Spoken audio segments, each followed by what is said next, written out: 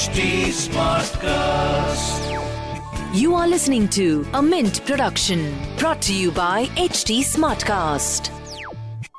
Hello, welcome to Why Not Mint Money. I'm Satya Sundanam from Mint's personal finance team. In this episode, we'll focus on the tax treatment and reporting of capital gains from equity investments, including mutual funds. When an equity share or a mutual fund unit is sold, the difference between the sale price and the cost of acquiring that stock or unit will be taken as capital gains. You will be liable to pay taxes on these capital gains in the year of sale, which has to be reported in the income tax return. It's not as easy as it sounds. As you all know, taxes come with a lot of conditions. We attempt to decode that in this episode. We have with us Tapati Ghose, partner at Deloitte India. Let's welcome her. Hi, welcome to Why Not Mint Money, a personal finance podcast where we help you understand basic money concepts and share strategies for you to build your wealth. So let's get started on your money journey. Tapati, hi, welcome to Why Not Mint Money episode. Thank you so much for joining us today.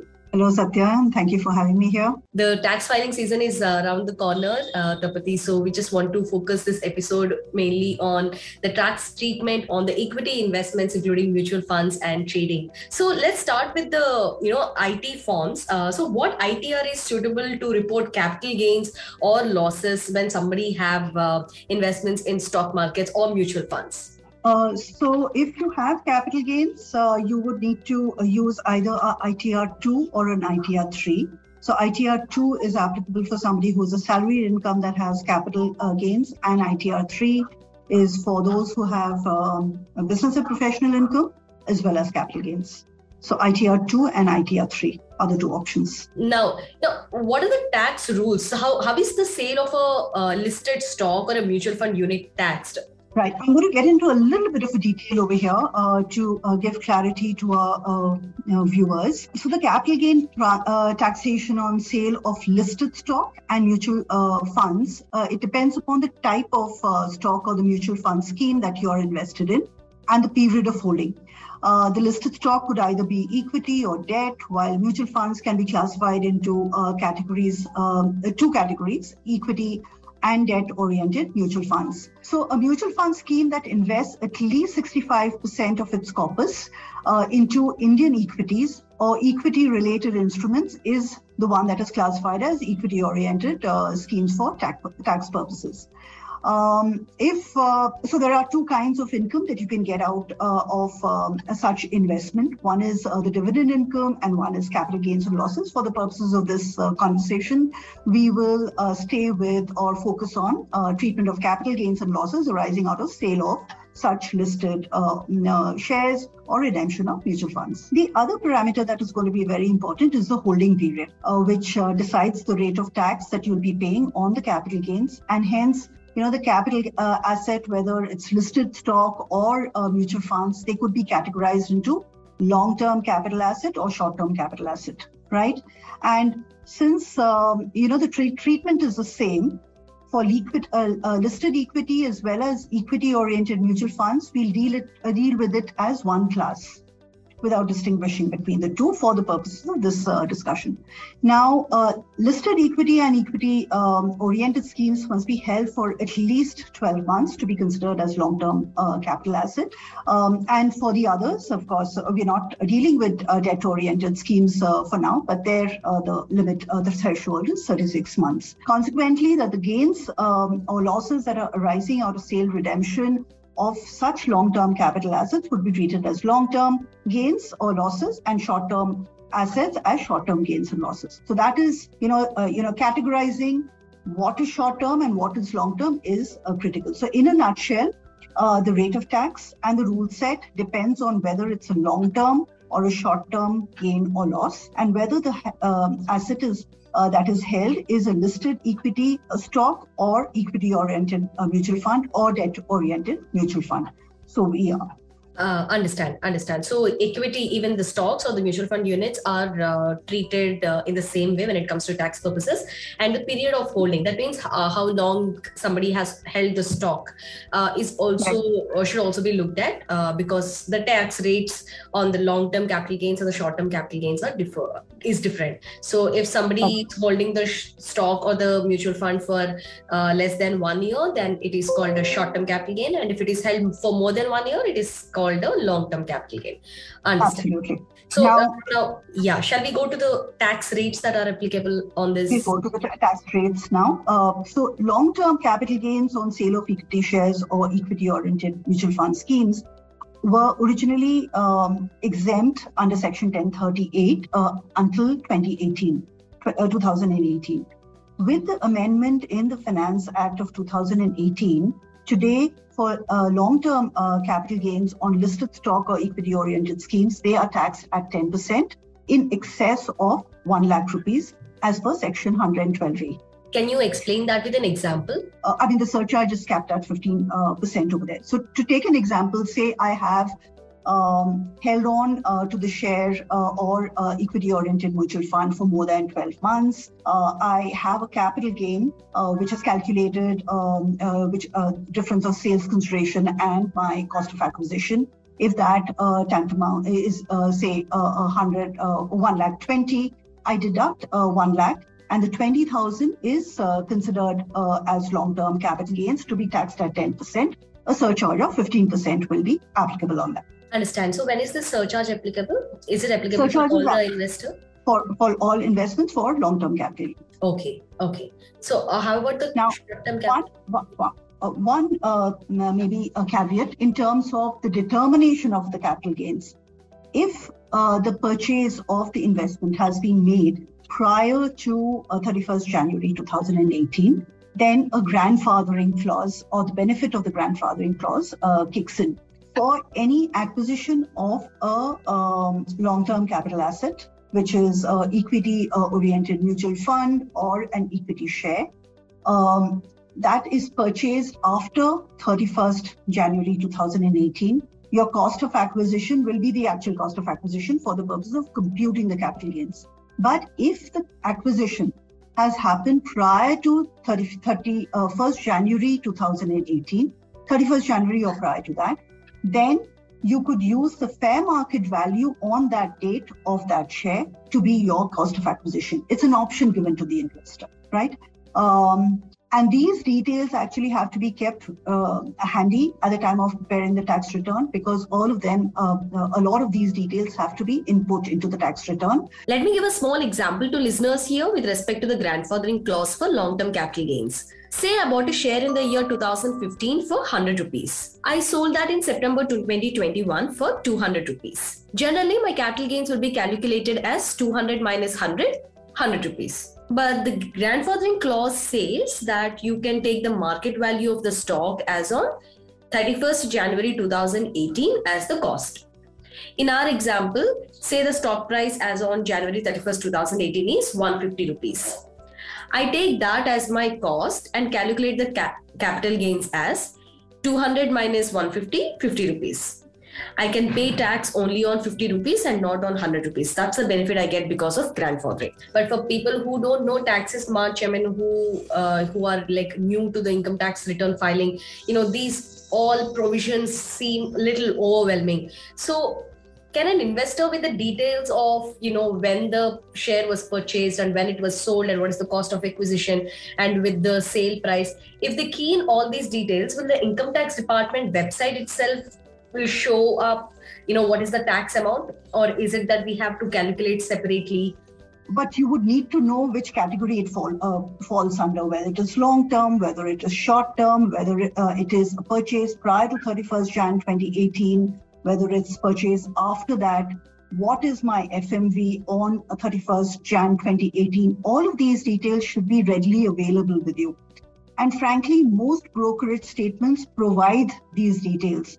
They segregate it into short-term and long-term. They provide the FMV on the date of 31st January. So that makes it easier for the investor to file the tax return. But the base level knowledge about the parameters that I spoke about earlier is going to be critical. Understand. Sure. I spoke about the tax rate with regard to long-term capital gains, which is at 10%. Just to cover very quickly on the short-term capital gains as well, where it is taxed at 15% under Section 111A. Specifically calling out the provision because even in the ITR form, the section provision is mentioned, and it will be easier for the investor to fill in the right, fill in the details in the right section within the ITR. Now, I take a small example. If I've earned capital gains of about 1,30,000 from an equity-oriented scheme in the financial year, short-term equity gains as such, then the tax would be at 15% on that income, regardless of the income tax slab that the person falls under. Here, the 1 lakh exemption that was available for long-term capital gains is not going to be available, and the person is going to be, but otherwise a 15% tax is going to be applicable, not the regular tax rate. Understand. So short-term capital gains are taxed at a higher rate when compared to the long-term capital gains, and also the exemption that is available for long-term capital gains, which is the 1 lakh limit, is not available for the short-term capital gains. Talking about this 1 lakh limit, Tapati, so is it on a single share or is it on all the capital gains that a person is having throughout the year? On a consolidated basis. On a consolidated basis. Okay. That's understood. So now we understood what are these rules. So there could be also times when we incur loss. So we talked about capital gains and how taxes are to be paid and how much taxes is to be paid. Now, what is the tax treatment when there is a loss? So the Income Tax Act allows an adjustment of losses against taxable profits. But there are specific rule sets that need to be kept in mind.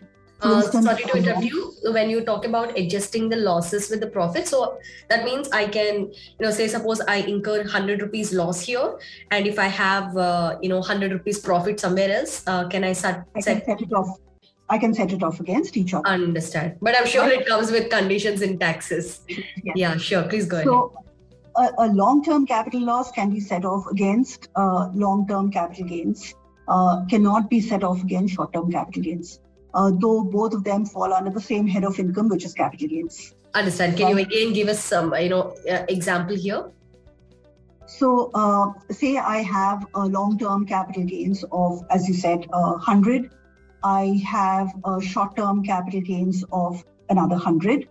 I have a loss of capital. I have a long-term capital loss of 120. I can set off the 120 only to the extent of 100 against the long-term capital gain of 100. I cannot set off the 20 against the short-term capital gain of 100. That excess I can carry forward into the thing because I do not have enough income during the year under capital gains, under that particular, long-term, short-term, under that category, to be set off in the current year. So I can carry it forward. Carry it forward in the sense you can carry forward that loss to the next year to adjust the profit in the next year with the loss that we incurred. Against that relevant capital gain section. So short-term can be, that I'm carrying forward will have to be set off against short-term capital gains in the next thing, or long-term capital gains. But long-term can be set off only against long-term capital gains arising in the subsequent years. This is very complex. Long-term against long-term. Short-term can be set off against short-term and long-term. Understand. I hope the income tax website actually validates all these things and it captures the long-term, the carry forward short-term and long-term separately. So in the future years, when you have gains, the set-off will happen as prescribed. Understand. Tapati, I remember hearing somewhere that, if one wants to carry forward some losses, they have to file the income tax return before the original due date. Is that true? Within the due date. So need not be the original due date. The due date shifts, year on year. depending upon the circumstances. But whatever is the due date for filing of a tax return, you need to file your tax return by that date to be able to carry it forward to the following year. Understand. The losses. So currently the due date is 31st July for all the individuals. So if I want to say, suppose it is not extended to the later date, everybody has to file their returns as on 31st July to carry forward the losses if they have any to the future years, right? That is correct. And there is no such condition for the set-off. Savati, the government introduced AIS, the Annual Information Statement, last year.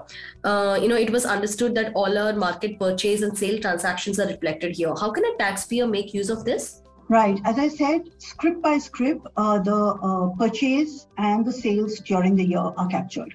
But that is not enough to compute your capital gains. You would need to refer to the brokerage statements and actually reconcile it with them.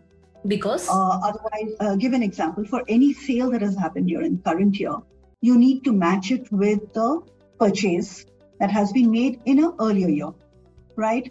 Right. You would need to capture the purchase date, you would need to capture the purchase value, and so on and so forth. And all of these details, whether it's grandfathered, not grandfathered, it's not captured in the current year AIS.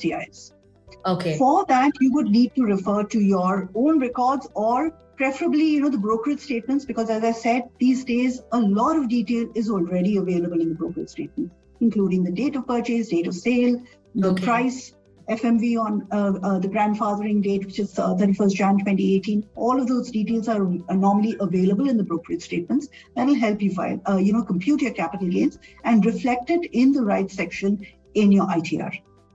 Understand. Talking about reporting it in the ITR, do I have to report, say, suppose I've bought and sold 3 different scripts, 3 different stocks or 4 different stocks. So do I have to report this capital gains script wise or the stock wise, or can I consolidate everything and then report? The key thing that you need to keep in mind is the sale could happen in at different times during the year.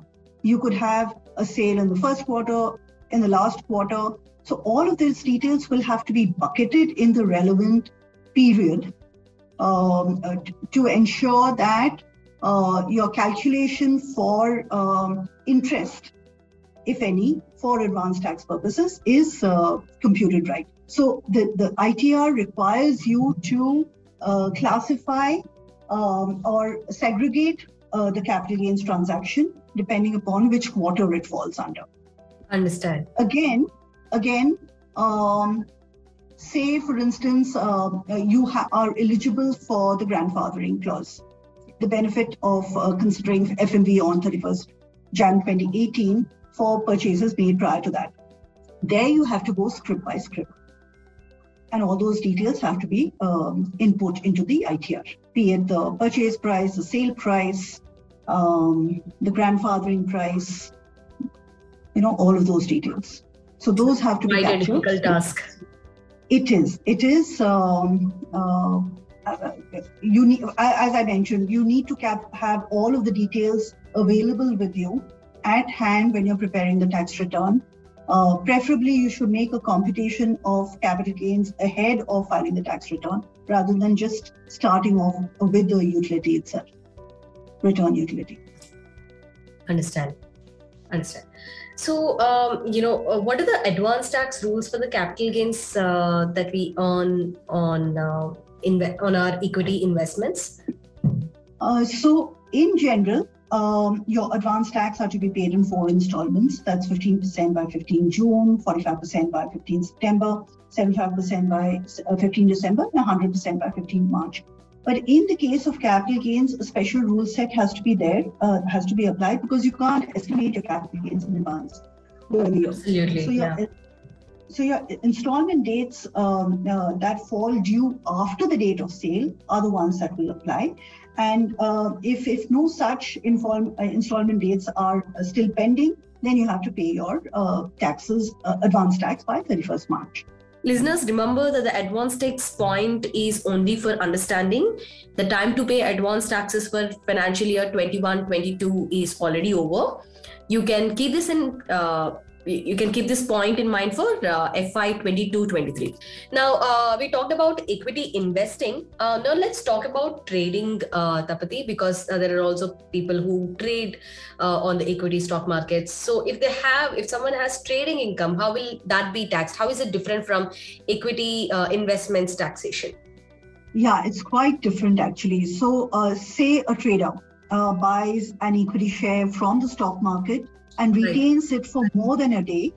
We call it an equity delivery trading, as the intent of the purchase is to hold on the share for a time long enough for the ownership to be transferred to the buyer. In this case, the share is delivered into the trader's demat account, and the intention is to earn either a long-term or a short-term capital gains. It could be treated either as capital gains or a non-speculative business income.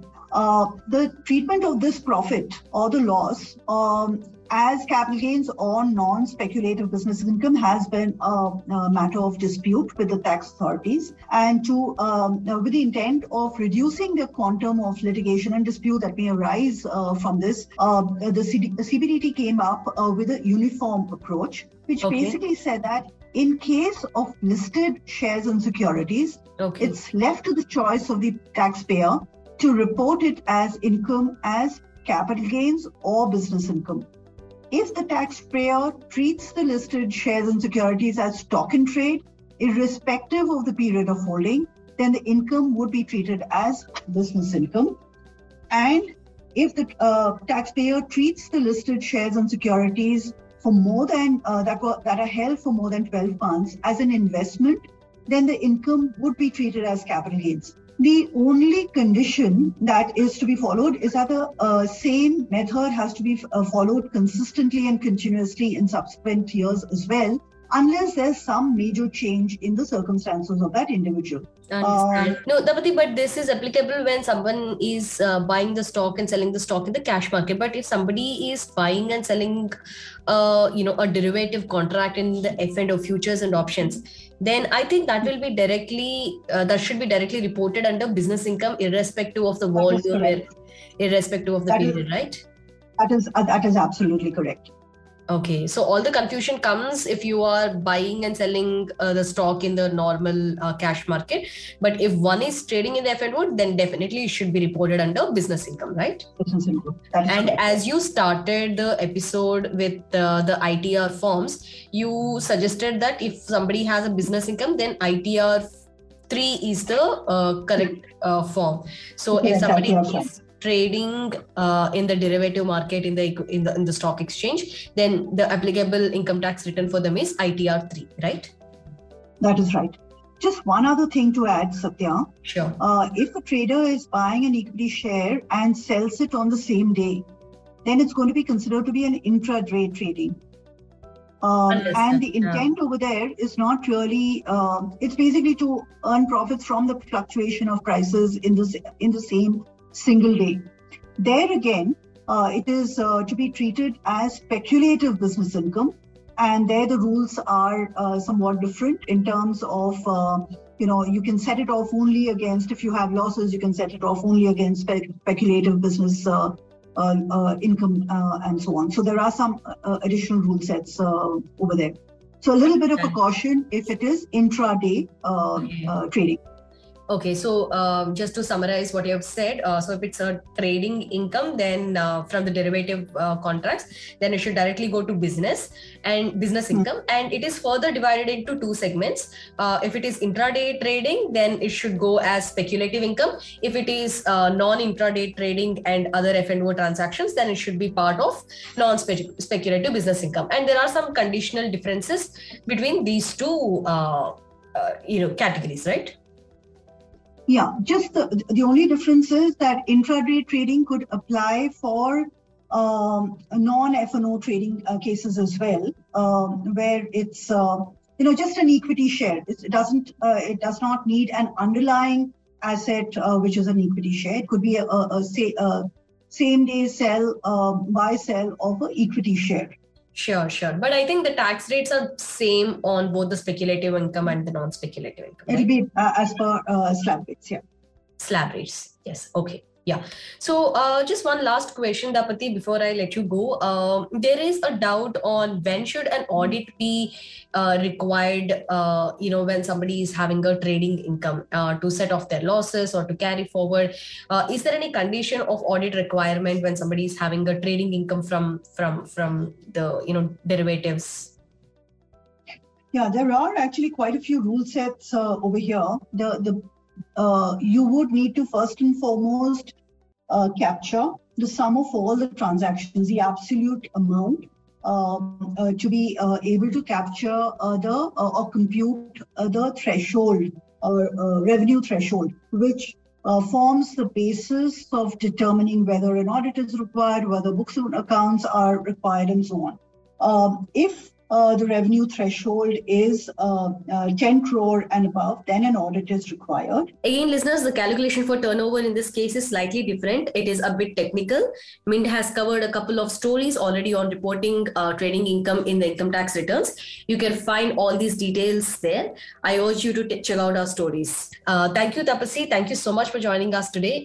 It's been really, insightful. Thank you, Satya. That's all for now in this episode, listeners. If you have any queries or suggestions, you can reach out to me on Twitter. My handle is @SatyaSontanam, SatyaSontanam. Or you can also write to us at mintmoney@livemint.com. Bye-bye.